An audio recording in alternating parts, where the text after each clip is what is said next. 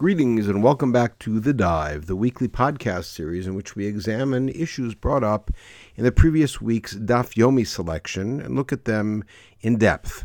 Per request, we're going to take a look over the course of this and the next shiur at a very thorny Agadic passage in the fifth parak on Daf Nun Hey and Nun Vav, and it is commonly known as the sugya of Kol HaOmer Ex Chata Eino Elo Toeh. It is a series of statements authored by Rabbi Yonatan, presented to us by his student Rabbi Shmuel Bar Nachmani, that lists 6 different characters or groups of characters in Tanakh who apparently sinned, and his claim is, at least as the surface reading of it, is that he didn't sin. But this is really our first dive into the world of Agadah, so we're going to spend a little time talking about Agadah. First of all, Agadah that we're speaking about is in the broader context of literature that we know as Midrash. So very quick introduction to Midrash. Midrash is essentially expounding. The word Midrash means to seek. And what you're doing when you're engaged in Midrash is you're seeking more information from a text, whatever the text may be, than is readily apparent. And the reason I say whatever the text may be is we even have a Mishnah in Ketubot in which we have a Midrash on the language of the Ketubah, meaning the text is the language of the Ketubah, and there was a Midrash developed from it that taught certain laws of the Ketubah. Midrash, typically, though, when we refer to it, means that you are expounding on a verse in Tanakh. Now, Midrash, which goes back as far as the period of Tanakh itself, and the truth is continues till this modern day, is broadly broken down into 2 types. One, very formal, much more limited, both in teachers of the Midrash or composers of the Midrash, the time period of the Midrash, the nature of the Midrash, and most critically, the rules of the Midrash, is referred to as Midrash Halacha. Midrash Halacha means that it is a text chiefly that is itself a legal text, which means it's almost always going to be in the Torah, and that the result of the Midrashic inquiry is a legal statement. And so therefore, if we find that that the Torah says in this last week's parasha, Lifnei Iver lo titen michshol, you shall not put a stumbling block before the blind, and the Midrash Halacha in it is that it means not to give somebody a deliberately bad advice, especially self-serving bad advice, then that is a Midrash Halacha. It's a legal statement, and the result is a legal result from the Midrash. Midrash Halacha chiefly comes from the period of the Chachamim of the Mishnah that we refer to as Tanaim, and the names that you will find in Midrash Halacha usually, not exclusively, will be the names that you're familiar with from the Mishnah, Rabbi Akiva and Rabbi Shmuel, the 2 great schools of Midrash Halacha that had different approaches, Rabbi Yeshua and Rabbi Eliezer, and of course later on, after Rabbi Akiva, his students, Rabbi Meir, Rabbi Yehuda, Rabbi Yosef, Rabbi Shimon, etc., Rabbi Yehuda Nasi, all involved in the world of Midrash Halacha. Midrash Halacha is composed around the 4 books of the Torah that contain legal literature, which is Shmot, only part of Shmot, Vayikra, majorly the most significant book of Midrash Halacha, by unanimous acclaim, is Torat Kohanim, the Midrash Halacha on Vayikra, known as Sifra, the book. And there's Midrash Halacha on Bamidbar Dvarim, known as Sifrei, which is the other books, Kilu, also very significant, and all come from that period of the Mishnah. I said almost exclusively only because there are Midrashei Halacha authored by the Chachamim of the Gemara, and there's been some study about that. But then again, that's not the major focus of Midrash Halacha, the major time period. Midrash Halacha is in Hebrew. Midrash Halacha was taught in the Beit Midrash. It was an issue of scholarship. As I mentioned, the most critical dividing line between Midrash Halacha and the Midrash we're about to engage in is that Midrash Halacha is also very bound by formal rules and very contentious, meaning that the presentation of Midrash Halacha is to argue in favor of a particular legal position.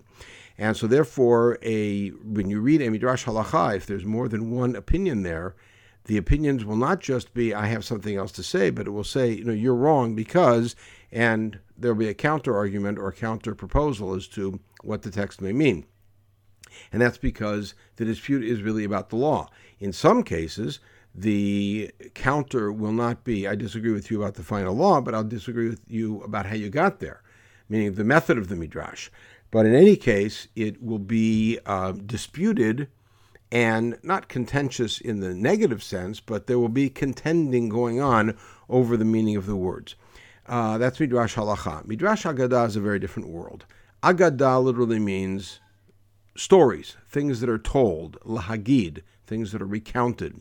The word Haggadah, that we know from Pesach, is the same word, Haggadah, Agadah, things that are retold and recounted. And so, broadly speaking, all rabbinic literature that is not purely legalistic, we refer to as Agadah, whether it be advice, ethical norms, etiquette, whether it be stories that we have, whether stories about people in Tanakh or stories about people from the period of the rabbis or anticipated stories about future characters, including messianic stories. This is all in the area of Agadah, things of theology and of that nature, Agadah. Reconstructing events from Tanakh and giving explanations for them in narrative. That is Agadah. And so Midrash Agadah is whenever the Agadah is associated with a text in Tanakh. In other words, stories about the rabbis themselves never are based on verses in Tanakh, and on some occasion will be associated with a verse in Tanakh. So that if one rabbi says about the other, he reminds me of, and I associate him with that particular verse, and Alecha Amar Shlomo, when Shlomo said, I am proud of my son who is wise, he was referring to you.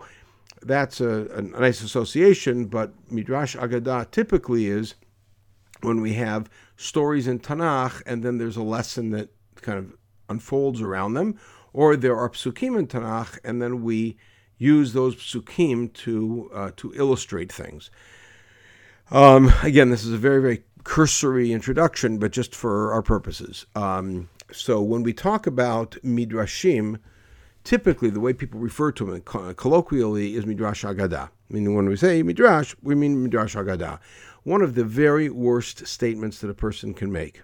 I can really only think of one or two others that are in this league, is to say, it's just a Midrash. When somebody quotes something from Midrashei Chazal and is dismissive about it, puts it down, and that invariably reflects a lack of depth on the person who is evaluating it, and not a lack of depth of the Midrash itself. Midrashim are all filled with wisdom, filled with all sorts of interesting twists and turns and new ways of looking at things. And being dismissive of Midrash really comes at your own expense of missing tremendous information and putting some very bad cynicism out in the air. And so we need to address Midrashim with tremendous seriousness and rigor. And people often have the impression that studying a Masechet of Gemara that has a lot of Agadah in it, like Masechet Brachot, Masechet Megillah, Masechet Tanit, is quote-unquote easy. People will often say, I want to do an easy Masechet, I'll do that. There's nothing easy about it, and to study it properly is actually quite challenging. And one of the reasons it's challenging is because the legal tradition that we have it has a library that is just shelves and shelves and shelves, or gigabytes and gigabytes, if you will, of information, of scholarship over the course of the last, let's say, call it 1,000 years. There's been very little systematic work done on Agadah. The Maharal had a particular approach that he developed in the 16th century and wrote extensively on Agadah. Rav Kook had a particular approach. The Maharsha had a particular approach. But in no sense were any of them comprehensive. And so the world of Agadah is a little bit more of an open area. There's more room to examine other possible ways to view it. And on the other hand, it's more uncharted. So that carries opportunity and carries challenges.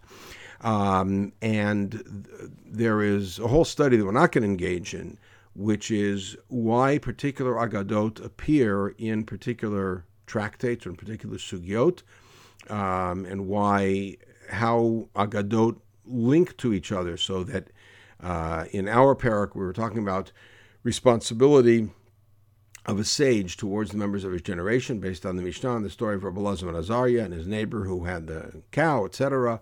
And from there, it goes into this whole long discussion, which, so studying how those things get connected and why something else gets brought in is an interesting study by itself, but one we're not going to engage in this series, this two-part series.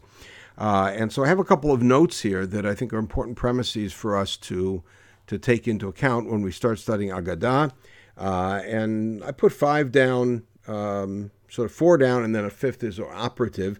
The first one that's critical is to understand that the Baalei Midrash, who chiefly operate from the 4th century until the 10th century, were not exegetes. They did not engage in parshanut. They did not in any sense sit down with a text and say, okay, now we're going to explain the text and have that explanation committed to a system which then later got written down. That's not what they engaged in.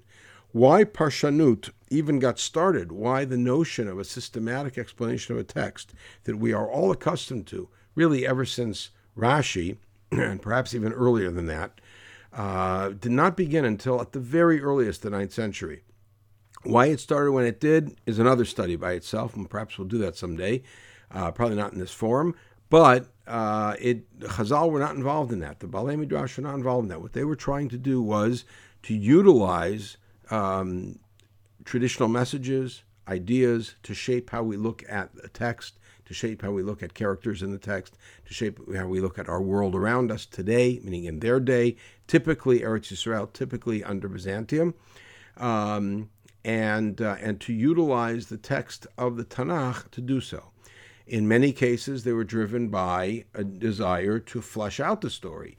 A story may leave certain gaps in it, may have certain questions. Why did the brothers feel the way that they did about Yosef? Why didn't Yaakov accept consolation after all those years, etc.? What was going through Avram's mind is going up to the Akedah, things that are not addressed by the text, and to explore those sort of things, the Midrashim. And again, because there's not a contention for a halachic result, as a result of that, Midrashim will have one approach and then another approach, and the approaches don't typically negate each other. In our piece today, we'll see one that does.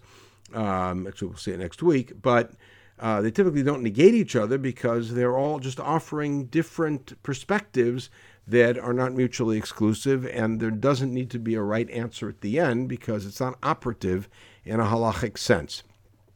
What drives a midrash often will be something that is going on in the world of the Baal Midrash and of his audience at that time. And in some cases, not all that many, but in some cases, we're actually able to identify it by studying something of Roman history of the time, the history of economics, of war, etc. at the time. Often studying early Christianity gives us an insight into Midrash because often the Midrashim are polemic and they are responses to Christian claims. And we'll see a couple examples of that again in next week's session when we get into the text of our Midrash. So with all of that, we're going to take a look at the famous and very contentious sugya, Kol ha'omer David chata eino ela to'eh. Anyone who says David sinned is mistaken. So in order to first do that, we've got to see the Midrashic passage. All right, so we're going to take a look at that. We're going to look at really just the form of that particular passage so that we can see where this story, the discussion about David fits in. If possible, we'll try to get some more information about the Baal HaMidrash, the author of the Midrash, and if possible, maybe about what's going on in life in those times, if that'll help us get a sense. And then, before we actually address the text, we have to see the story in Tanakh. because the Baal HaMidrash, this is critical, the Baal HaMidrash was addressing a community that knew the story. They knew the Tanakh. And therefore, he wasn't introducing them to David for the first time through this Agadah. He was introducing them to a David that they already knew from the text and giving them a new wrinkle, a new way to look at it. So we shouldn't be behind that 8 ball. We should also be familiar with the story and then address after we know the story, then to look at the Midrash. So we're going to do those preparatory things today, and in next week's Shir, we're going to actually look at the Midrash and at the Agadah in our text, in Masachet Shabbat, and we will go from there. Okay, we'll take a look at the broader piece here in source 1. As you can see, the piece opens up with Amar Rabbi Shmuel Bar Nachmani Amar Rabbi Yonatan. Rabbi Yonatan was a Chacham in Eretz Yisrael a little bit after the times of Rabbi Yehuda Nasi, mid-3rd century, and is known chiefly as a Baal Agadah, meaning everybody has their expertise.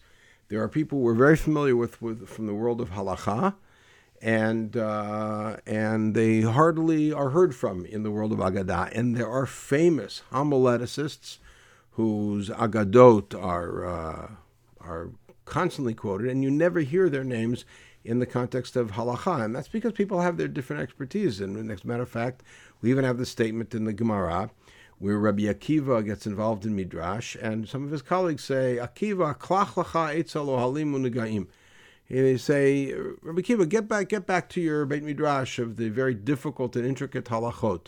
As if to say, Midrash is not your Agadah, is not your cup of tea. Now, whether that's true or not the point. The point is that they themselves recognized that different people have different kinds of expertise. Okay, so again, Rabbi Yonatan is a famous Baal Agadah. In Eretz Yisrael, the fact that he's in the middle of the 3rd century is critical for us. Okay, Kol ha'omer Reuven chata eno ela to'el. This is how the sugya starts. Anyone who says Reuven sinned is but erring. Eno ela to'el means he's wrong. Now, what's he referring to? So remember, he's talking to an audience that knows the story of Reuven and Bilhah, and reading the story of Reuven and Bilhah is convinced that Reuven sinned, and therefore he comes and say, no, you're wrong, he didn't sin. That's what it sounds like he's saying, right? Shenamar. Now the first thing, and this is just the form of the sugya, we're going to see the first one. So the first one, and then all 6 of them follow this form. Shenamar, he quotes a pasuk, Vayuvne Yaakov Shem Asar. That's his proof text that Reuven didn't sin. Because after the sin with Bilhah, we'll talk about that in a minute, after the sin with Bilhah, the immediate next statement is that when Yaakov heard about it, and Bnei Yaakov were Shnei Masar, meaning Yaakov's sons were 12. Malamed shekulan shkulim kachat. So what's Rabbi Yonatan's take on it? It means the fact that it says that Yaakov's sons were 12, there were 12 sons, all 12 are together. Now, shkulim kachat sounds like they're all equal, of equal value. And taken that way, it would mean that Yehuda and Yosef, who later become the leaders in the family, and Dan and Naphtali, who really play a much less significant role in the family, are all the same. Or shkulim kachat may mean that they are defined as a unit. All right, however we interpret it. So this is now the other part of the Midrash. He's got to say, okay, now I've got to contend with the fact that it says that Reuven lay with Bilhah, who is his father's concubine. Now, what's the story? What's the backstory? In Perek Lamed Hey in Breshit, we hear about the death of Rachel at the birth of Binyamin. And Yaakov sets up a matzeva for her, and the next couple of psukim have the family continuing to travel south, and they go past Migdal Eder, which is defined later in the Nevi'im as being Yerushalayim, and it says Vayishkav Reuven at Bilhah Pilagesh Aviv. Reuven Vayishkav, which the simple read of it is, sleeps with Bilhah, his father's concubine. And if that's the case, it's a terrible sin, sleeping with your father's wife. It may be adultery if she's considered a wife. Either way, it's somebody your father had relations with. It's very bad. And so Rabbi Yonatan says what it means is Melamed shebilbel matzao shel aviv. What it means is that he moved the beds around. In other words, after Rachel died, And there's more story that comes in the Agadah here that we studied last week in the Daf, where it says that he was concerned with his mother's honor. His mother Leah had been shafted as the second wife, as it were, all those years. Now that Rachel was dead, he wanted his mother to take place as the first wife. And supposedly that Yaakov moved Bilhaz, who was Rachel's handmaid, he moved her bed into his tent. And so Reuven tried to organize the politics of who's sleeping with Yaakov what night by moving the bed around. So the text considers it as if he slept with her. Right? So we're not going to look at the issue of Reuven, but that's just the form of the sugya. And then what we have, just as a side note, is in our Gemarot, at that point it says Reuven, Bnei Eli, Bnei Shmuel, David, Ushlomo, V'Yoash. Siman. And that was something that was put in by the late editors of the Gemara as like a mnemonic for remembering what the next sugya was. The next sugya, it was Reuven, and we already had that. Then Eli's sons, then Shmuel's sons. In both cases, two sons in Sefer Shmuel who behaved very badly. David, our case, Shlomo, and Yoash is really a sort for Yoshiyahu. And so the sugya is going to go through all of them. And then you can see it. Again, Kol Homer B'nei Eli Chatu Ein Ola Toeh. Shmuel bar Nachmani Amar Yonatan. Kol Homer B'nei Shmuel Chatu Ein Ola Toeh. Shmuel bar Nachmani Amar Yonatan. Kol Homer David Chata Ein Ola Toeh. That's what I'm going to come back to. Amar Shmuel bar Nachmani Amar Yonatan. Kol Homer Shlomo Chata Ein Ola Toeh. And Amar Shmuel bar Nachmani Amar Yonatan. Kol Homer Yoshiyahu Chata Ein Ola Toeh.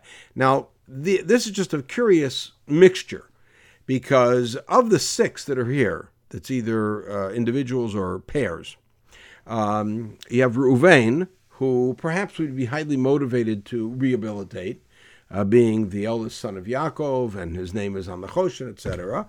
David, we certainly understand why we would want to do that. Shlomo, we'd be curious as to what the sin is, but then again, open up Mulachim Aleph, Perek Yud Aleph, and you'll see, and then we understand what our motivation would be. Yoshiyahu, it's a little hard to understand what the sin is. Yoshiyahu is the last great king we have, and the text says there was never somebody who did tshuvah to come back to God like Yoshiyahu. But then again, the fact that it says he did tshuvah indicates he did sin, he didn't sin, toeh.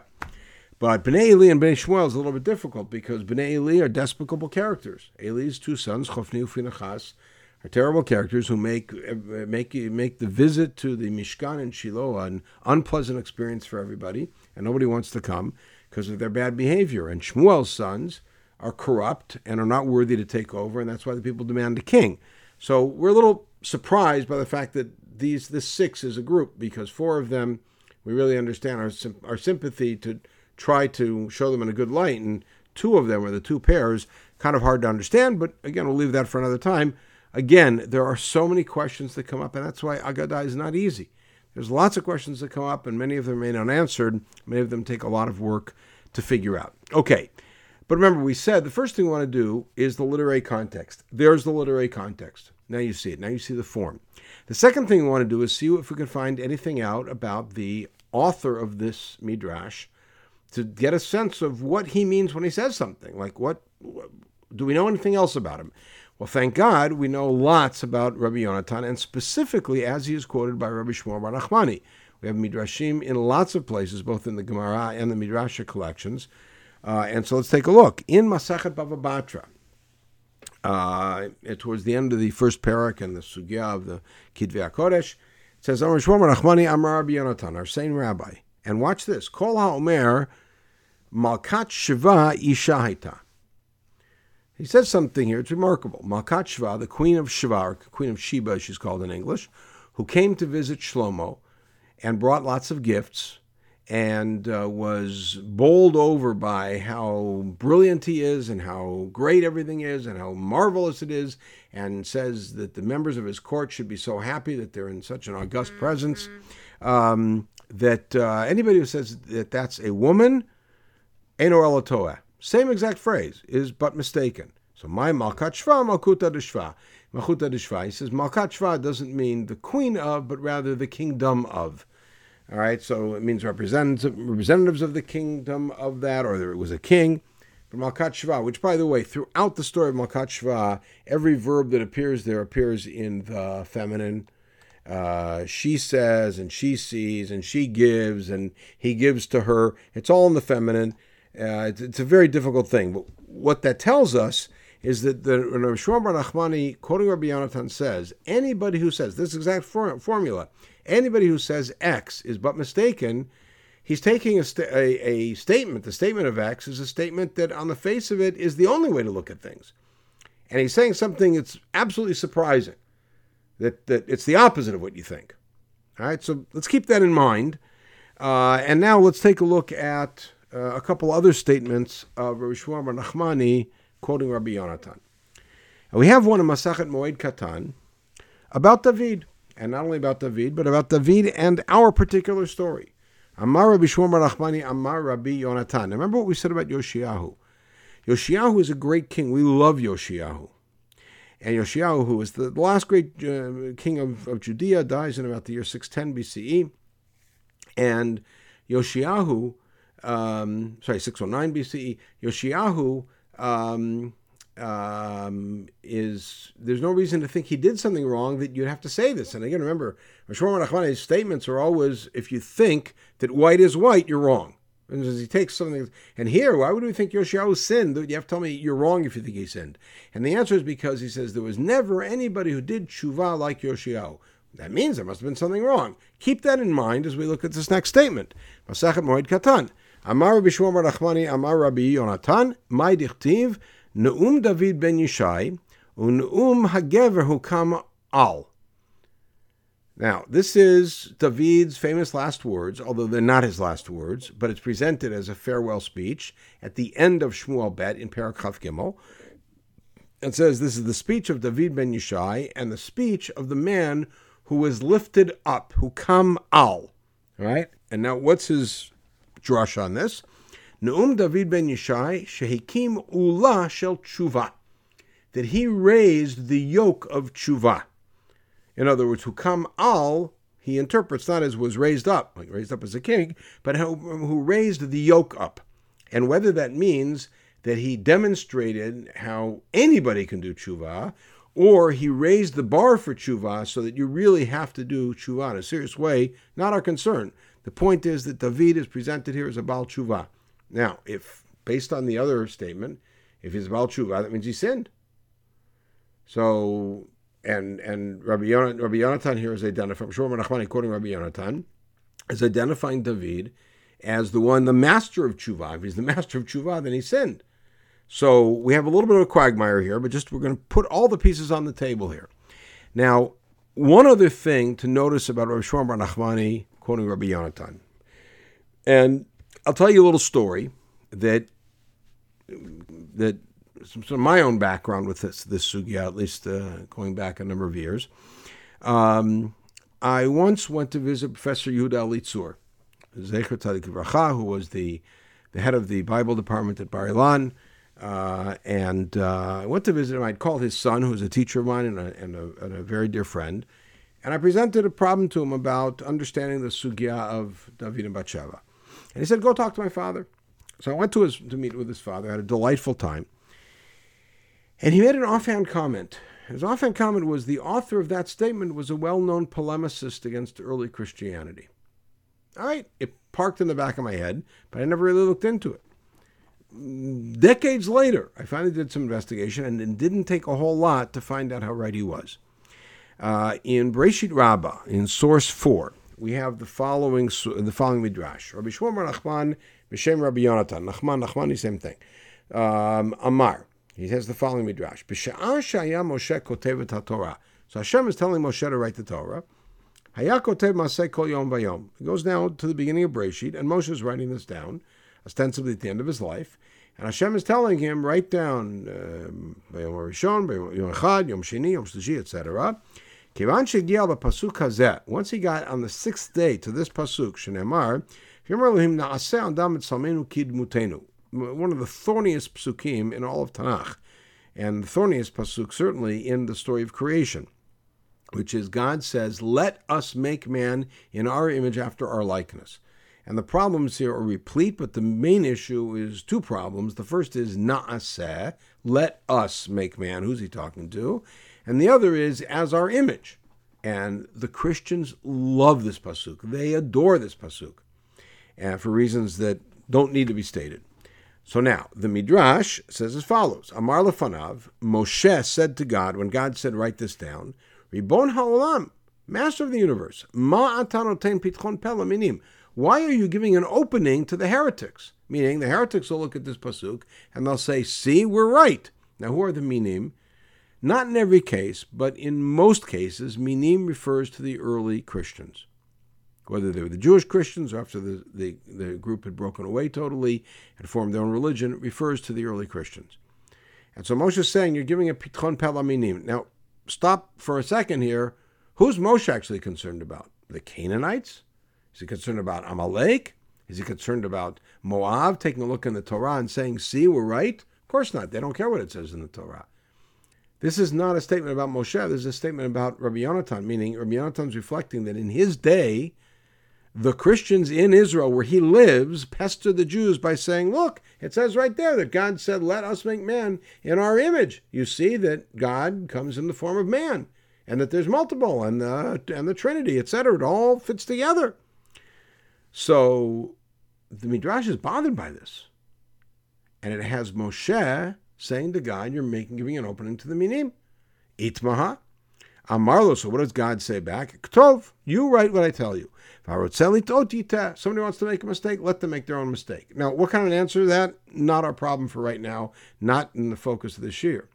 Point is that Rabbi Shmuel Bar Nachmani quotes Rabbi Yonatan in what is very clearly a polemic midrash, a midrash which is a response to the early Christians. And here's another one. In that same collection, Breshit Rabbah, one day later, on Shabbat, it says famously, God blessed the seventh day and he sanctified the seventh day.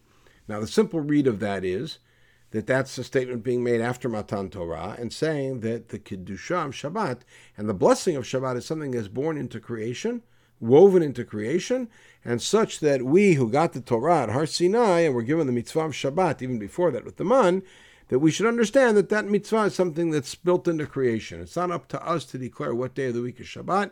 Shabbat is built in, and Kedusha, Kviya V'Kaima, as the Gemara says, it's a set Kedusha that's built into the fabric. However, the Midrash has another take. Davar acher lama bercho, and there's a whole list of things. Shmuel Bar Nachman Amar, and now without Rabbi Yonatan, she'eno nidche. Says, what's the big bracha of Shabbat? That it can never be pushed off. Meaning, Yom Tov nidche. Yom HaKippurim nidche. What it means by nidche here is it moves from day to day. You know, Rosh Hashanah this coming year is going to be on Shabbat. This past year it was on Monday, right? So it depends on every year. It's on a different day. Shabbat ain't nidche. Shabbat never moves. Now, what kind of statement is that? Unless we're responding to the early Christians who moved Shabbat to Sunday. And he's saying no, that built into the creation is Shabbat. So again, what we see is Rabbi Shmuel Bar Nachmani, who are in two midrashim close to each other, in Midrash and Bereshit Rabbah, is clearly responding to the early Christians, and that becomes important for understanding our midrash, although we'll get to that next week. Okay, the third, and the last thing that we have to do here, and it will certainly take the rest of our time, is to read through the story of David and Bathsheba and to really make sure that we know the story itself, make sure we see what happened, and just read it through without commentary except to explain what's going on. And I printed the entire two prakim, which is Shmuel Bet, Perak Yud Aleph, and Perak Yud Bet, here on pages 2 and 3, and then pages 4 and 5 is the translation of that story. So if you want to follow it in English, I'm going to read it in Hebrew, and we'll walk it through. Okay, background is the king of Jordan's father died. So David sent a delegation to console him. The king's advisors suggested that the delegation was not there to console him, but rather to spy out the land. And so they, in an act of diplomatic threat, or diplomatic, shall we say, impropriety, tore their clothes and shaved their beards and sent them packing. And that was essentially an act of war. And so David sends Yoav, his chief of staff, to go to battle against Ammon. The details of the battle are not our concern here, but this is the first time that we hear about David sending soldiers into battle and not going into battle. Okay, So now, and we're going to pick it up here. What happened is they'd go to war only in the spring and the summer. They couldn't war during the winter months. It was rainy, it was muddy. So it was, again, that part of the year they went out to go to war. So Yoav has set up a siege against the city. And David Yoshev Yerushalayim. And immediately we got a sense of something ominous here, that they're all out there and they're laying siege to Ammon, and David in the meantime is in Yerushalayim. Vahila Eita Erev. It was an evening time. Vayakum David Me'al Mishkavo. Why is that? Well, this is summertime. And in summertime, everybody in the Middle East, long time custom, takes a nap in the afternoon. And David gets up from his nap. Vaitalech al Gag Beit HaMelech. And he walks on top of the roof. Now, why is he walking on top of the roof? So again, anybody who spent time in Israel understands that, especially in the summer, it's around the end of the day. There's a nice breeze. You walk on top of the roof and get the nice breeze. Okay. He sees a woman bathing from on top of his roof. In other words, his palace, as we recently found, the dig is near the top of Ir David. And so from the top of his palace, you look down, you could see quite a bit. And he sees a woman bathing from his position on top. The woman is quite beautiful. Is she bathing? Is she in the mikveh? Is she absolutely without clothes? Unclear, but she's quite beautiful.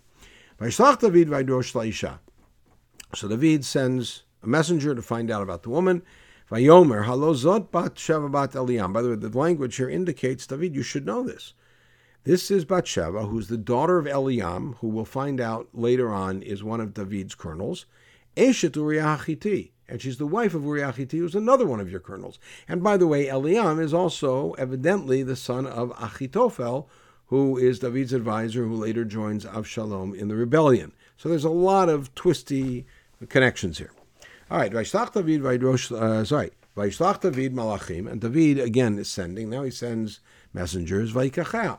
And they have her brought. They have her brought to him, and he has relations with her. And she had been sanctified from her tumah. Now, that's a critical piece because that means that beforehand, and evidently maybe this was what was happening when she was bathing, she was going to the mikveh from her tumah, assuming is nidah. And that means that beforehand, when her husband went off to war, she was in nidah. That's critical and for the background of the story. Then she goes home. And then she finds out she's pregnant. She sends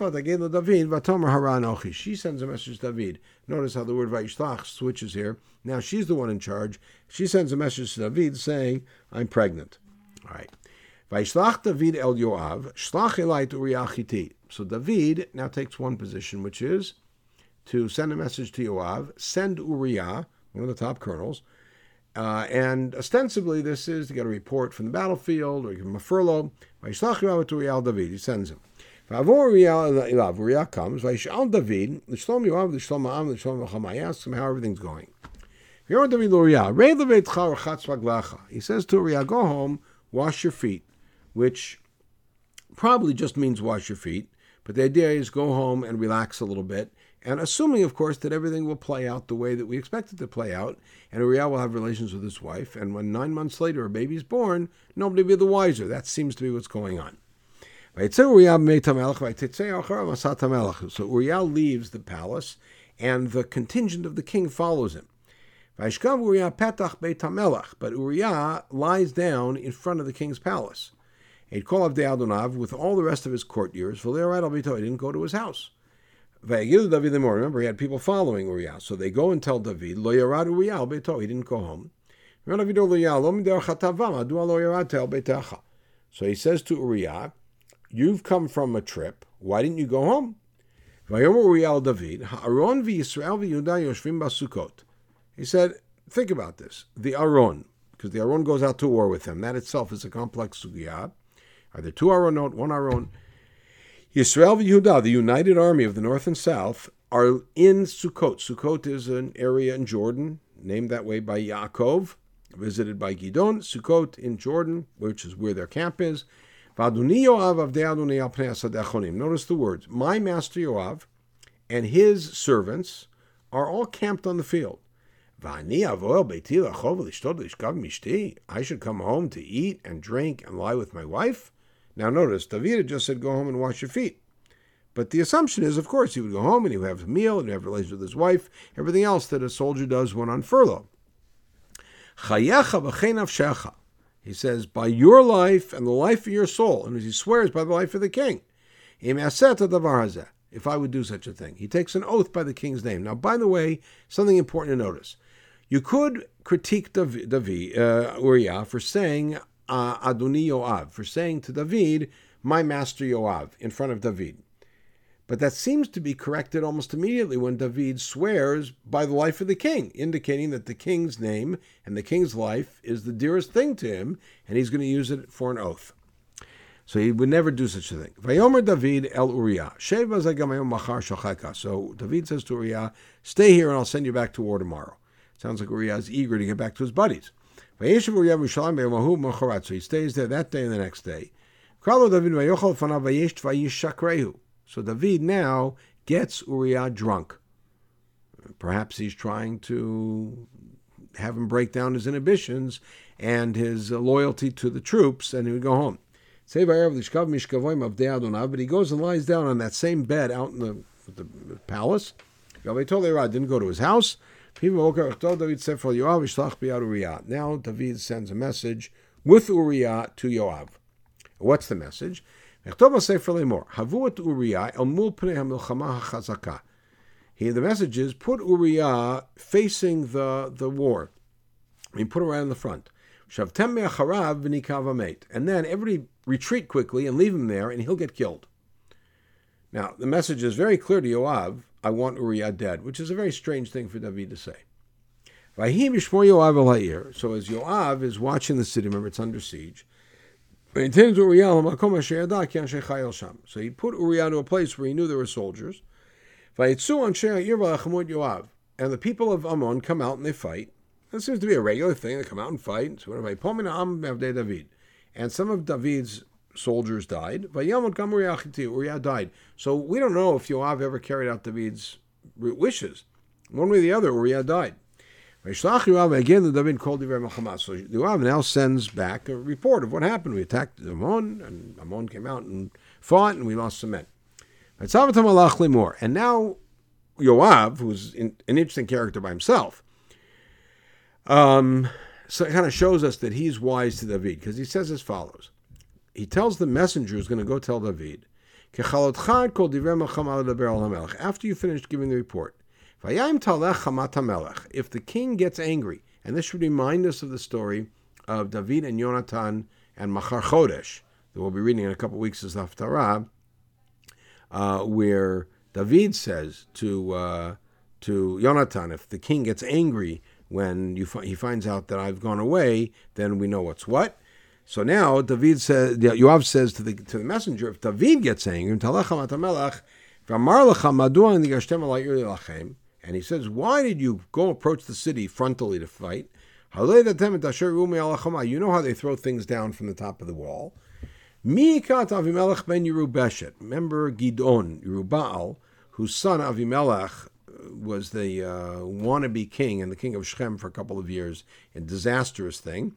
And he ended up dying because a woman threw a millstone off of the tower in Tevetz. So he remembers the story.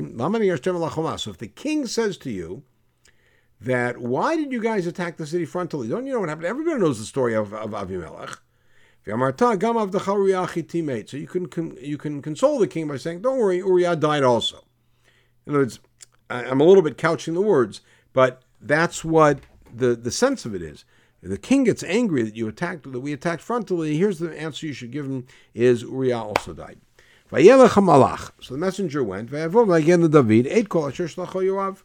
the messenger goes, and he tells David everything, and we're waiting for David to get angry. They overwhelmed us, and they came out to the field, meaning they left their city, even though we had an under siege. We fought them up until the gates of the city. And they threw stuff down from the top of the rocks, etc., from the top of the wall. And some of your courtiers died. And Uriah also died. So notice, the Malach didn't do what he was told either. He didn't wait for David to get angry. He put Uriah's death in his initial report. And David says, so he said, don't feel bad about this. The sword kills this way and that way. And that's what happens in war. People die. Now notice how cavalier David is being, at least externally, about the death of some of his men, including Uriah, and saying to the messenger, don't feel bad about giving this news. Now strengthen up and take the city and overwhelm it. In the meantime, Bathsheba hears that her husband has died, and interesting enough, she mourns for her husband. Now, does that mean that she mourned in a very superficial way, that she wasn't really interested, and she thought she had a chance to marry David? Or maybe the opposite. Maybe she was very much in love with her husband and felt terrible about his dying. And, of course, a lot of that depends on how much of a willing participant she was in the affair, which is something that we will get to next week. In the meantime, Vayavor ha'evel, the period of mourning passed, we'll assume 30 days. David goes and brings her into his house, and she is his wife, and she gives birth to a son who is David's son from that affair. And what David did was very bad in God's eyes. Now, remember, from the perspective of the community, this looks like a real noble act. David had a colonel who was killed in battle, and David now takes his wife in among his other wives to take care of her, and she was pregnant, so he's going to raise the child. Looks beautiful, but we who have the inside track know something very different. So what happens? Since the passage ended with that God was very displeased with what David had done, we anticipate there's going to be a response, and here it comes. And in one of the most famous passages in Tanakh coming up, Vayishlach Adonai Natan el David. So Hashem sends Natan, who was one of the three authors of Sefer Shmuel, according to Chazal, and who was David's court prophet. So Natan comes and gives what we refer to as a mashal shiputi, or a juridical parable, where you pose a theoretical question about law and get the other person to commit to a position and then turn around and demonstrate that they are actually the person in the story. And it happened several times in David's life, but this is the most famous example. This is known as Mashal Kivsat Harash, the parable of the poor man's ewe. Here we go. So there's two men in a city, one's rich, one's poor. The rich man had tons of flock and herd. The poor man had nothing. He had one lamb that he had bought. And he kept her alive, and she grew up with him and with his sons. Doesn't say anything about a wife in this story. She ate from his bread. She drank from his cup. And she lay in his arms. And she was like a daughter to him, or like Chazal say, like a wife to him. Famous Rameir. A guy came to visit the rich guy. He didn't want to take from his own animals. To prepare an animal for the guest. He took the poor man's ewe and slaughtered it and prepared it for this guest. All right. Now, the story is just very hard to believe. David's reaction, as we'll see, is hard to believe, unless we put a little twist on it, which I'll do in a second. David became enraged at the man. Vayomer el Natan, and he said to Natan, Chai Adonai kiven mavet ha'ish hosezot. He said, by God's life, it's an oath, this man deserves to die. And v'takivsa yishalem arba time, and he has to pay 4 times, meaning the state would have to pay 4 times for the lamb, because he did this terrible thing and he had no compassion. Now, taking another person's property, as bad as it is, doesn't ever earn the death penalty in Judaism. There's no such thing.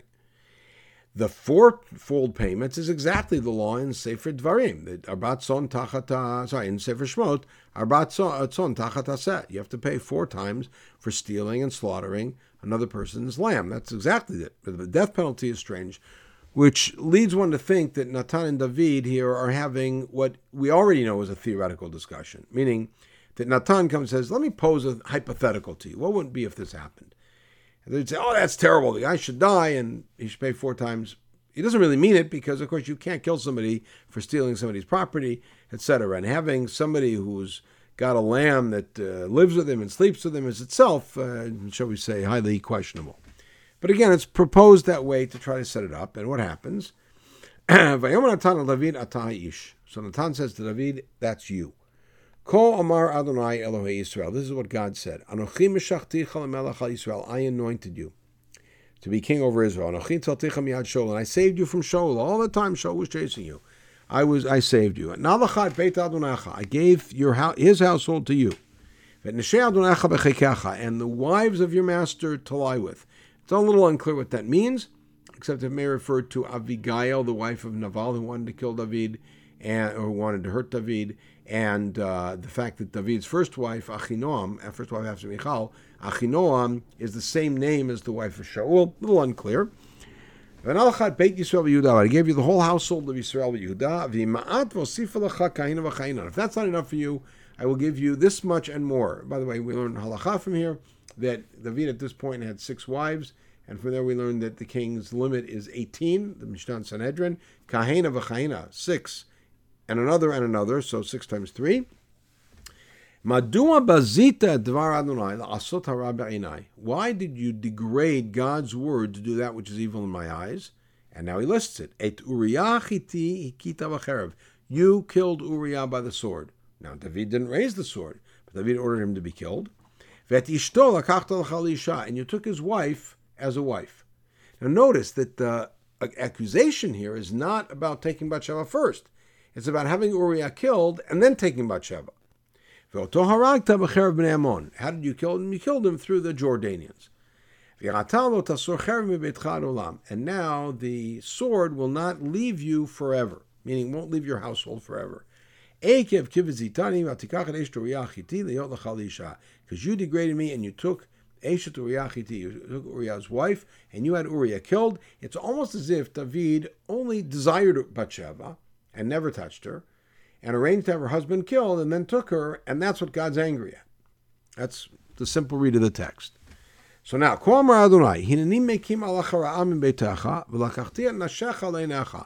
going to create evil from inside your house, rebellion inside your house. This, of course, plays out with Avshalom.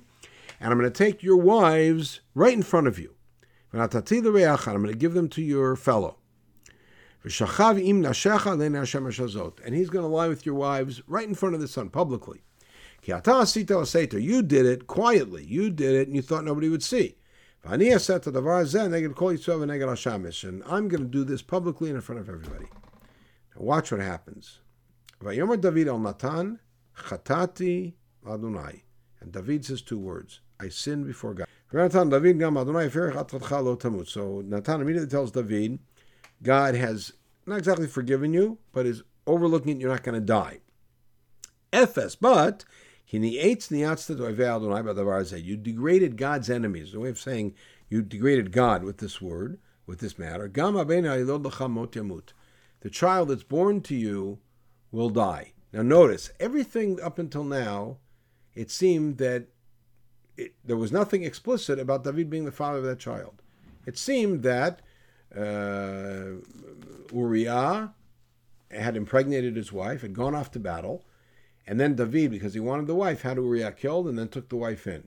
And it seems like on that level, it's we're operating. And then suddenly Natan throws in one word and says, the son, which is your son, is going to die.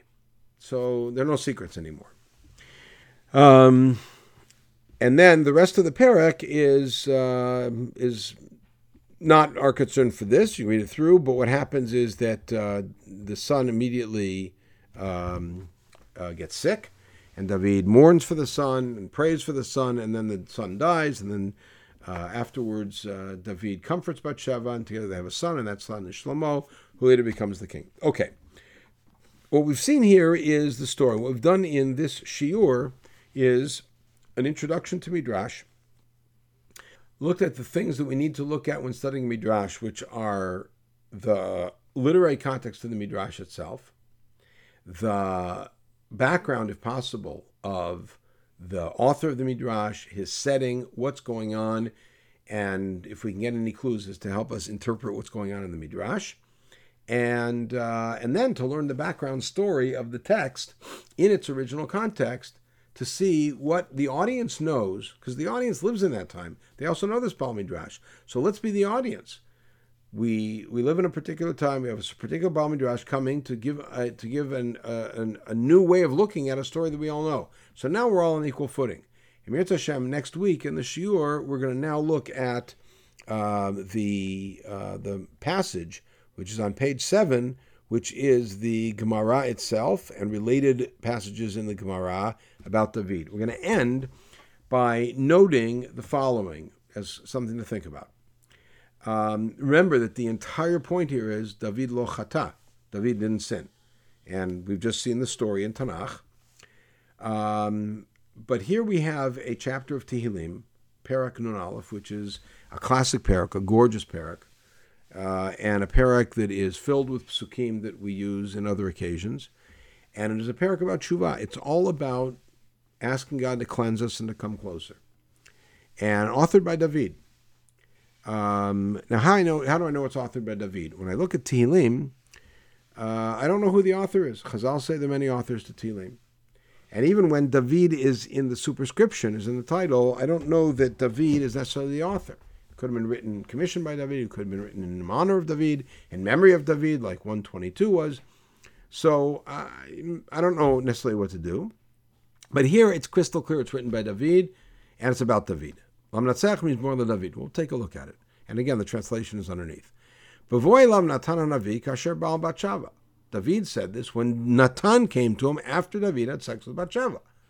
It's very straightforward. It's exactly the piece that we just saw in the narrative, and now we're getting the poetry that David composed after Natan left him. Choneni Elohim kechasdecha kerov machamecha machef shai. God, please forgive me. Herav kabseini miavoni. Cleanse me from my sin. V'chatati ta'areini. Cleanse me from my wrongdoing.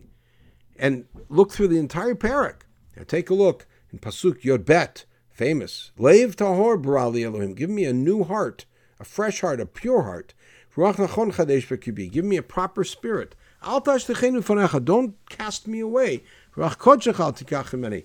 And take away your Holy Spirit from me. Right? And in Tedvav, Alamdaf Foshim Drachecha, I will teach your ways to other sinners. People will do tshuva. Help me do tshuva successfully, and I can inspire others to do tshuva. The parak is filled with pleading with God to let him do tshuva, and the opening is Kasher Baal Batshava. It's about his relationship with Batshava. So this casts into a more difficult light the statement Kol Hamer David Chata Ein Lo Toeh. And remember Shmuel Bar Nachmani's other statement that we saw in Moed Katan, that David is called Hukam Ula Shel Tshuva. He's the one who really raised Tshuva to a great height. So next week we're going to look at the actual sugya in the Gemara and see what Shmuel Bar Nachmani means when he says Kol Hamer David Chata Ein Lo Toeh, and how it's addressed by others later on, both in the Gemara and in later centuries. And we'll go from there. In the meantime, everybody should have a wonderful day. And in Mirz Hashem soon, we should have the opportunity to come together in person and study.